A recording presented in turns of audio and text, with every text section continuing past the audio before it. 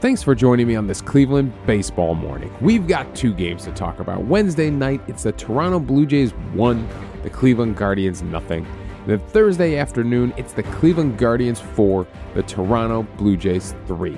We split the series with the Blue Jays, but some weird, low-scoring games there to talk about. I'm Davey Barris, lifelong Cleveland baseball fan, and I want to talk about the actual game on the field, the thing I enjoy, watching baseball being played. I appreciate you understanding me taking a day off, kind of letting the voice heal a little bit. The head cold is not completely gone, but I can talk a little bit better than I could a few days ago. So let's get into this. Frankly, we're not going to spend too long on Wednesday night's game because, it was such a what a garbage game. 1-0. Like, I can't believe there were two 1-0 games in a row in this series. Like, that's absolutely ridiculous. George Springer with a first inning home run, and that holds up. That's the whole game. It's absolutely ridiculous for Major League Baseball, right? They should be able to score a few more runs than that. Let's get into it. On the pitching side of things, our pitching staff does fantastic. Logan Allen looks great, goes 5 innings. All right, doesn't go too deep into the game. 4 hits, 1 earned run, 3 walks, 3 strikeouts, 1 home run allowed on 87 pitches. He's only hard hit 6 times. There would be another jam. He would get himself in and out of a little bit of trouble here, despite the solo home run in the first. Back-to-back walks in the second inning, but back-to-back flyouts get him out of the inning. And then in the 5th inning, gives up back-to-back singles, but a ground into double play gets him out of the 5th. Grounding into double plays would get him out of the 5th and 8th inning jams. It looked like they were going to have something rolling there in the 8th inning. They load the bases against Sam Hentges, being very aggressive against Sam Hentges, but a shallow fly out to Danny Jansen, and then Schneider grounds into a double play. So two jams there, and the infield defense comes up big for this Guardians pitching staff. I was shocked to see Sam Hentges actually pitch back-to-back like that evening and then come back in the day game and pitch again. The plan obviously wasn't to have him pitch. If De Los Santos doesn't get blown up in the 7th inning and Stephan have to rescue him, you probably wouldn't have seen Sam Hentges in there. It helps that he only threw 13 pitches, even though he faced 5 batters there in the 8th inning. But, Eli Morgan gives you 2 innings, a 1-hit baseball, no runs, 4 strikeouts.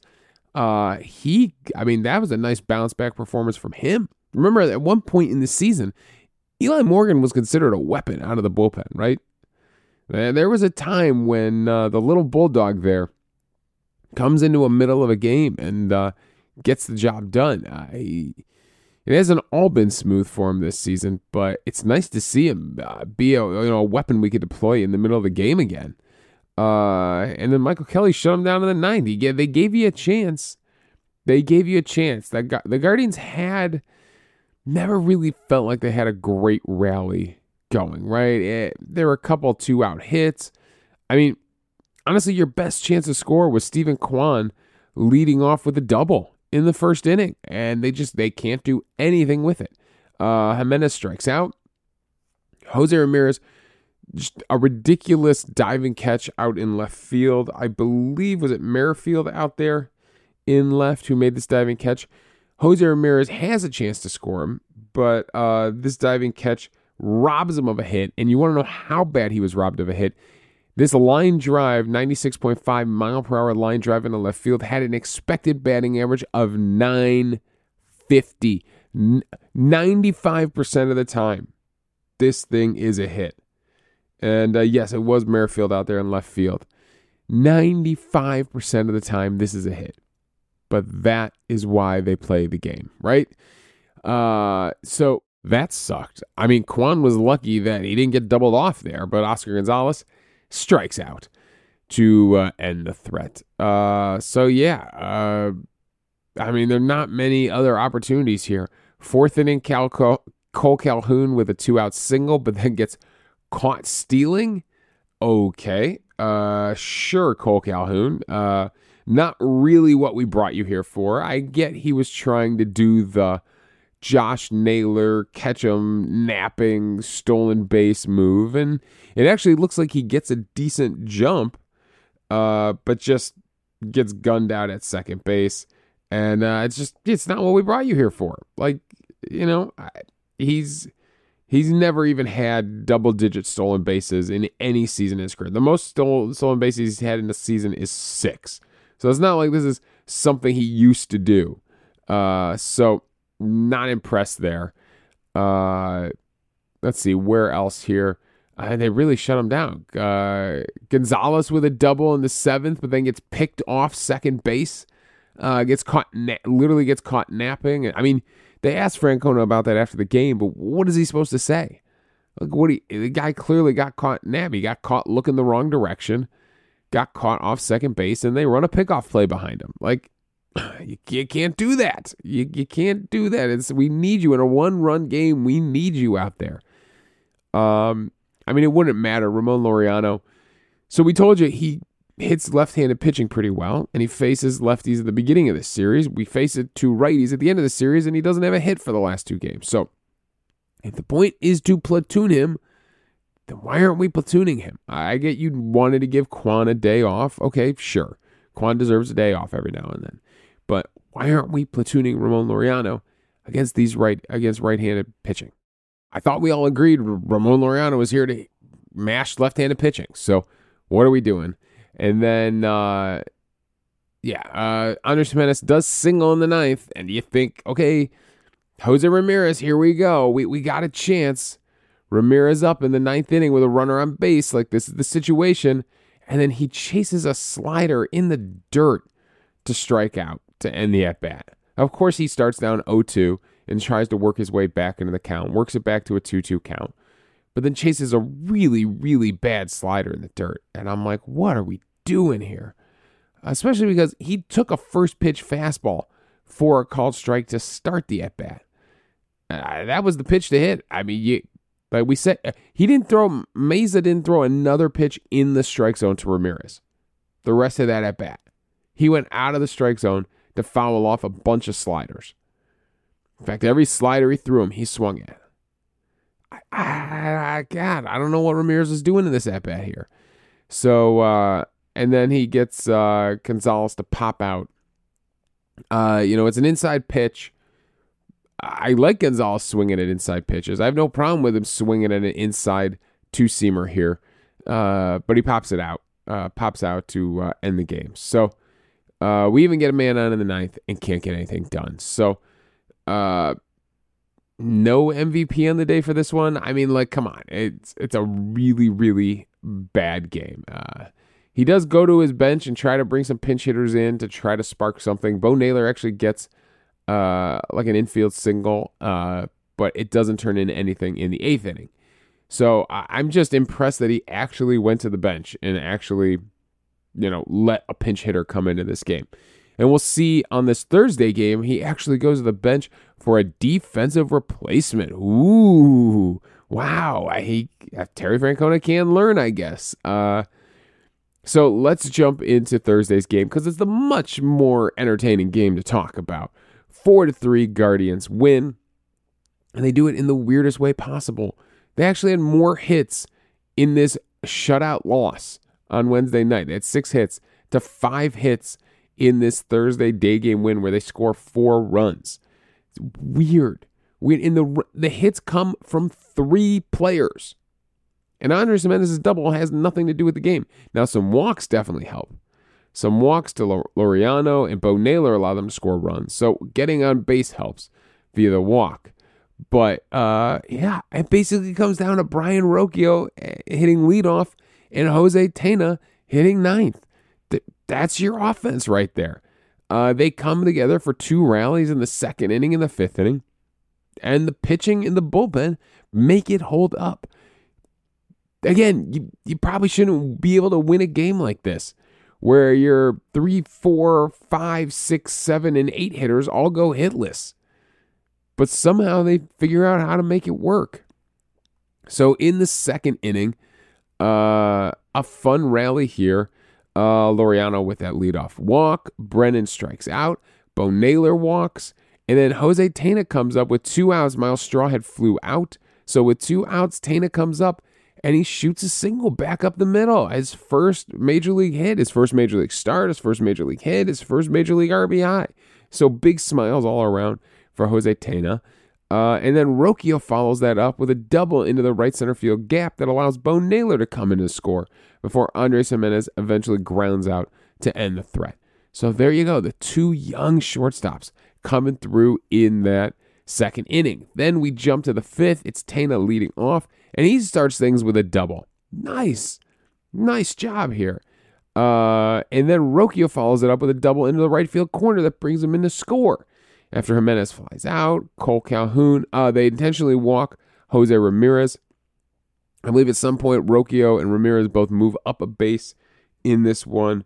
And then Cole Calhoun is able to get it done with a ground out to the right side. So it ain't pretty, but it gets the job done. It brings Rocchio in to score, and we needed that run. That's a big run that they're able to, stay out of any kind of double play. That Rocchio is able to get in, like that Cole Calhoun literally gets the job done there with a ground out, because that run would be the winning run. We would need it. So a great job there, finishing that rally off and getting it done. Ramirez did have a stolen base in this situation. I think Rocchio moved up. Oh, it looks like Rocchio tagged up on Gimenez's fly ball, and that's how he moved to third. Okay, there we go. And that's the offense. There you go. That's the whole offense. Gimenez would double late in the 7th inning with 2 outs. They would intentionally walk Ramirez again, and then Cole Calhoun would hit into a force out this time, and nothing in the 8th inning.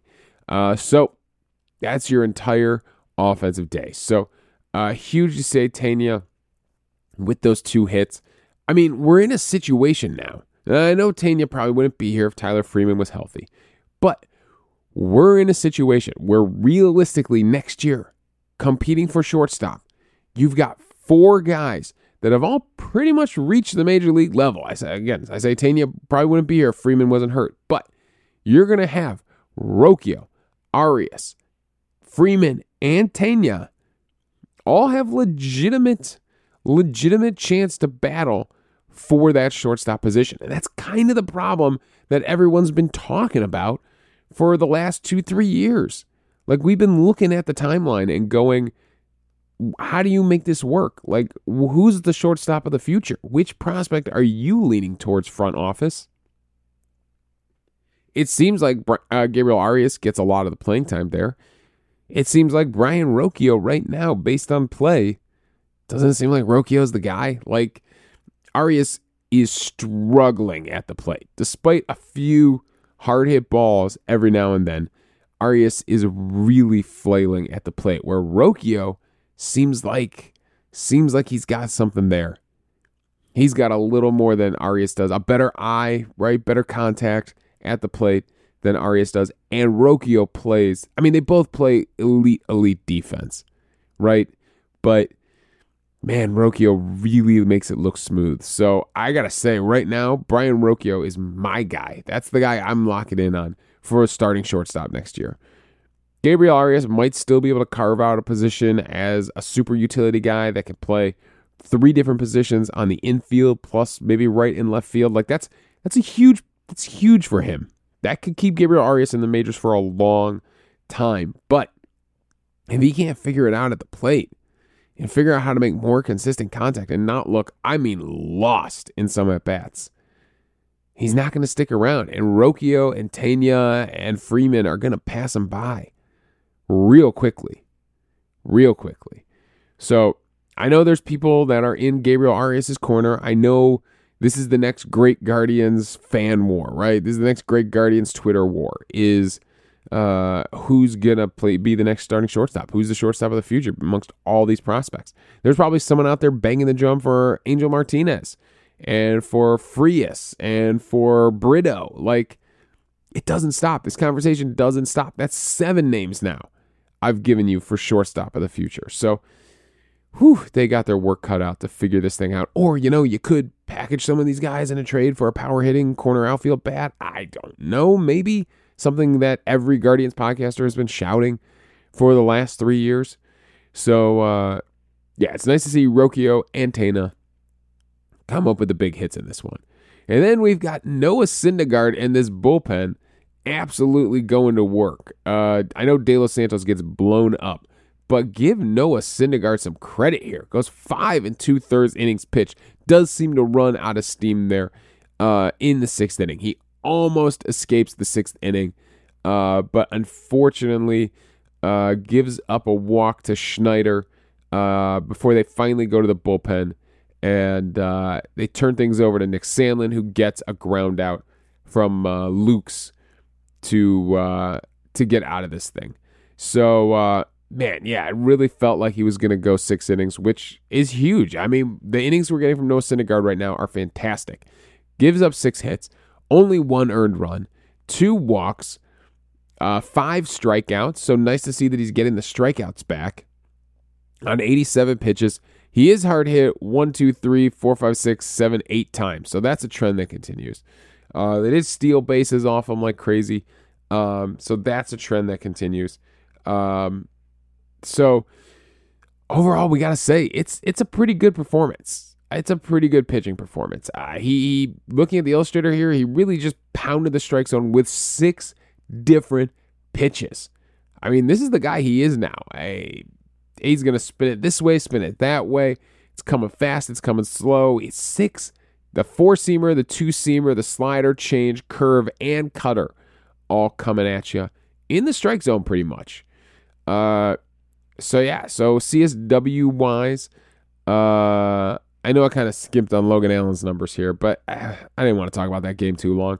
CSW-wise, it's a 25% whiff rate, which I'm actually okay with. Most of those whiffs came via the 4-seam fastball, too, which I can't even say he was throwing that hard. He averaged 91.2. He was down 1.5 miles off his season average. Maxed out at 93. So he wasn't even throwing it that hard. But got 7 whiffs. Adding 16 called strikes. It's a 32% CSW. That's pretty good. That's pretty darn good. That fastball was pretty effective. They even fouled it off 12 times. Only put 7 in play at an average exit velocity of 89.5. So it's not bad from Thor right there. And when you look at the numbers, LA versus Cleveland, it has been significantly better since coming to Cleveland. In LA, he had a 7.16 ERA. In Cleveland, it's a 3.71. Obviously, a huge difference here in innings pitched. But that's why I'm kind of looking at some of these other numbers here, these average numbers, like an ERA, like a batting average against. 3.13 batting average against in LA, 2.62 here in Cleveland. 1.45 whip in LA, a 1.24 whip here in Cleveland. That's because he has walked some guys. I think the walks might be hurting that whip just a little bit. The BABIP. Well, a few more things. So the MLB page, it's hard. I wish StatCast separated this stuff out. I wish I could do this on StatCast and tell you, oh, this pitch wasn't effective in LA, but it is being effective in Cleveland. Unfortunately, StatCast, I don't know how to separate that data out. But the MLB page will give me the different data, LA versus Cleveland. He's throwing a little bit more in the strike zone in Cleveland. He was throwing strikes at a 66% of the time. Now he's at 68% of the time, so a very slight difference there. Throwing 2 less pitches per inning, so being a little more efficient. He was up just under 15.98 pitches per inning. Now he's at 14 pitches per inning, so being slightly more efficient. The BABIP is much lower in Cleveland, 326 in LA, 245 in Cleveland. The on-base percentage, the slugging percentage, and the OPS are all lower in Cleveland. The one thing I was surprised about is the strikeout-to-walk ratio was better in LA. He was at a 4.22 strikeout-to-walk ratio. Now he's at a 2 strikeout-to-walk ratio. And I remember, I believe in his first start, he didn't have any strikeouts, so that probably didn't help that number right there. So that's some of the differences for Noah Syndergaard pitching in Cleveland, where he seems very comfortable, versus pitching in LA. So, I mean, could he have a good relationship going here with this pitching staff, with this coaching staff? Like, could we actually see Noah Syndergaard say, kind of the Jose Ramirez answer, like, hey, I'm actually kind of comfortable pitching here in Cleveland. I kind of like being here. Could we actually see this relationship between Noah Syndergaard and Cleveland continue? I don't think it's out of the realm of possibility right now. All right, I can feel my voice slipping, and I want to get to this bullpen before we get out of here. De Los Santos gets absolutely blown up. It doesn't record an out, gives up 3 hits, 2 runs, almost blows the game. They go to Trevor Stephan to save him, and Stephan does. He comes in, doesn't let an inherited runner score. I mean, it's incredible. Now, he does get lucky here because he gives up a hit to Matt Chapman, but Tania is able to keep it in the infield, is able to get to it and at least stop it, which stops Varsho at third, which stops Vladimir Guerrero at second, and it loads the bases, but then he gets Alejandro Kirk after a 10-pitch at-bat where he's just throwing him splitter, four-seam fastball, back to the splitter, just absolutely attacking high, attacking low. It's a heck of an at-bat from Kirk and from Stephan. And finally on the 10th pitch, he pops out to Andres Jimenez. They actually called infield fly rule there. Interesting. But it was pretty deep into right field. Andres Jimenez backpedals and pulls this thing down on a 10-pitch at-bat. So Stephan really has to work, but he doesn't give Kirk anything in the middle of the plate. Stays right at the knees with those splitters, stays right at the top of the strike zone with those four-seam fastballs, does not give in. And then Davis Schneider, he's able to strike him out in a 6-pitch at-bat. Again, high fastballs, low sliders, and one splitter in there that he fouls off. He misses high with a four-seam fastball before finally getting him to go right at the top of the strike zone and chase a 93.8 mile per hour fastball to strike out Schneider and get out of the jam. And we finally saw some emotion from Trevor Stephan, who we know has the ability to be a great setup man, like a great late reliever. And again, he's had his struggles this season as well. But he finally kind of breaks that stoic Corey Kluber-esque statue on the mound and finally shows some emotion after striking out Davis Schneider. You know, he was really pumped up. Not only does he not allow any inherited runners to score, that would have been the tying run, right? He holds the lead. He holds the 4-3 lead. Just an absolute incredible moment there from Trevor Stephan. I mean, when Chapman singles, so the win probability line, we talk about it occasionally. At one point, it was a 92% guarantee that the Guardians were going to win this game. When Lukes grounds into that force out and gets out of the inning at the bottom of the, what is that? Yeah, the bottom of the 6th inning there. It was a 92% the Guardians were going to win. When Chapman singles and loads the bases, it's up to a 51% win probability. Still in the Guardians' favor, but we're basically back to 50-50 at that point. It's a one-run game. They have the bases loaded with one out. Like, you're basically back to an even game here. And then by the time he strikes out Schneider, it's back to a 79% in the Guardians' favor to win this game. So, I mean, that is the win probability line shows you how big that moment was. Like, that's the point of the win probability line. The fact that it moves that much in 2 plays shows you how big that moment was. And then Hentges comes in and actually looks pretty filthy. He gets Lukes to strike out, strikes out Kevin Biggio, and then gets Whit Merrifield to ground out. And then Clase comes in and shuts him down in the 9th. Strikes out Varsho, gets Guerrero to ground out, and then strikes out DeYoung to end things. I'm guessing, well, Springer gets himself ejected from the game. That didn't help. He would have been the last batter of the game. Varsho went in as a pinch runner for Brandon Belt. So, you know, Toronto did take the bat out of their 2 and 4 hitters in this lineup and go to some bench guys who probably wouldn't be hitting 2 and 4, and it costs them in the 9th inning, right? It costs them at the end of the game. So the only person we go to our bench is Gabriel Arias as a defensive replacement for Cole Calhoun, which is the correct move with the lead. That's what you want to do. Put in your best defense. So a huge job there from the bullpen. I'm sure Hentges didn't expect to pitch, but comes out and looks a lot better than he did on Wednesday night. But Stephan, that moment from Stephan, that was huge. That was huge right there. So that is your 4-3 win. We do have some emails. Jeff with a G, Jeff in Columbus, said, Davey, gutsy win for the Guardians today. Little nervous that 7th inning, but Stephan came through, and then Hentges and Clase shut the door. What a good way to end the series. Of course, would have loved a few more hits and runs, but I will simply be satisfied with the win and another Twins loss. They intentionally walked Jose twice. We need Naylor back for protection. Rocchio and Tena played well. Could we field a team of only middle infielders? Feels like we're heading that way, doesn't it, Jeff with a G? Thor pitched well enough, but it'll be great to get Bieber and McKenzie back. Fingers crossed. Rocchio, he suggests Rocchio Hentges get co-MVP. Let's head over to Marlon's email. Hang on, I'll come back to the MVP on the day. I'm not going to forget today.